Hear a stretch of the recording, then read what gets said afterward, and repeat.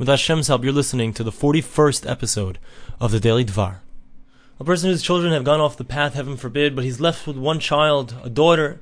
So the Chafetz Chaim says that this is comparable to a situation which the Torah describes, which is that if a person is giving over his children to avodah zarah, to idolatry, so in those days they used to give over their children and they would throw them in the fire. And so if a person has given over his children to idolatry, the law is that he has to be stoned.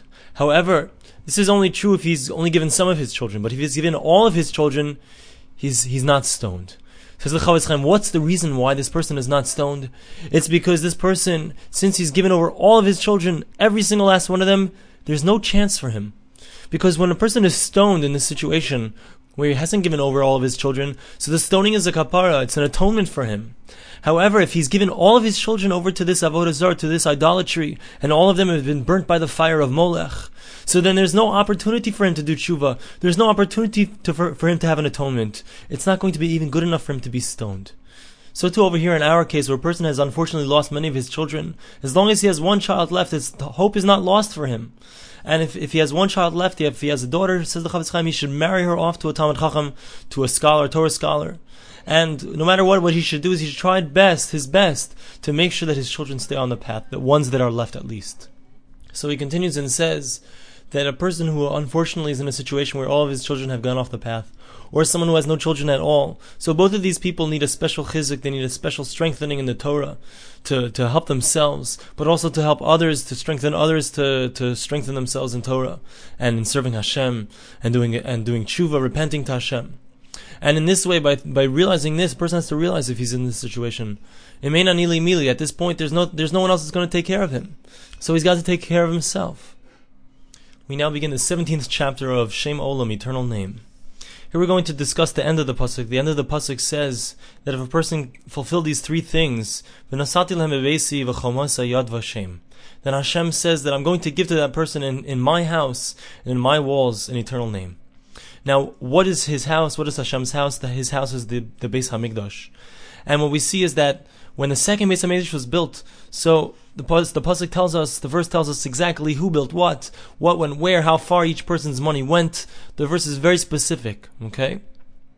Additionally, the first and second Beis Hamikdash, they were both built by people. And therefore, since they were built by people, they were not able to last forever. However, in the third Beis Hamikdash, the one that we're waiting for, the one that hopefully will be coming soon, so that third Beis Hamikdash is going to be built by God Himself. Nevertheless, even though Hashem Himself is the one who's building it, it's coming in the merit of the mitzvos and the Torah and the good deeds that each person, every single Jew does throughout his lifetime. And because of that, that's one of the reasons that it's been taking so long for the Beis Hamikdash to be rebuilt, because Hashem is waiting, God is waiting for all of our mitzvahs, all of our Talmud Torah, our learning, everything to add up until the right time. That's one of the reasons, says the Chafetz Chaim. This is the explanation of the verse when it says, each person will have their eternal remembrance, because every single person who does a mitzvah, a good deed, or learns the Torah, so it's going to say on each stone in the Beis Hamikdash, in the final and third Beis Hamikdash, it's going to say on each stone whose mitzvah and whose Torah, and each one of the stones is going to say who did that, who created that stone, whose merit it was that brought about that stone.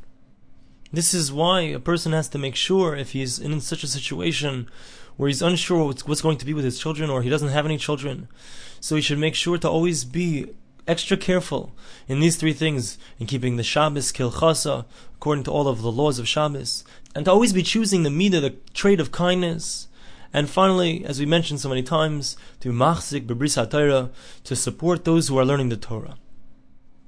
Something interesting he points out is that if you look at the verse, it says umachazikim bivrisi, which literally means that a person is upholding through his bris, through his covenant. It doesn't say he's upholding the covenant. It says it sounds like he's being upheld through the covenant.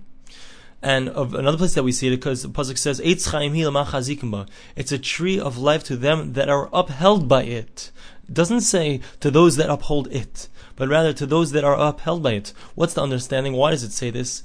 Because the Chafetz Chaim points out that the Torah, the world is upheld by the Torah. Whoever supports the Torah, whoever learns the Torah, so that person is actually making the world continue to exist.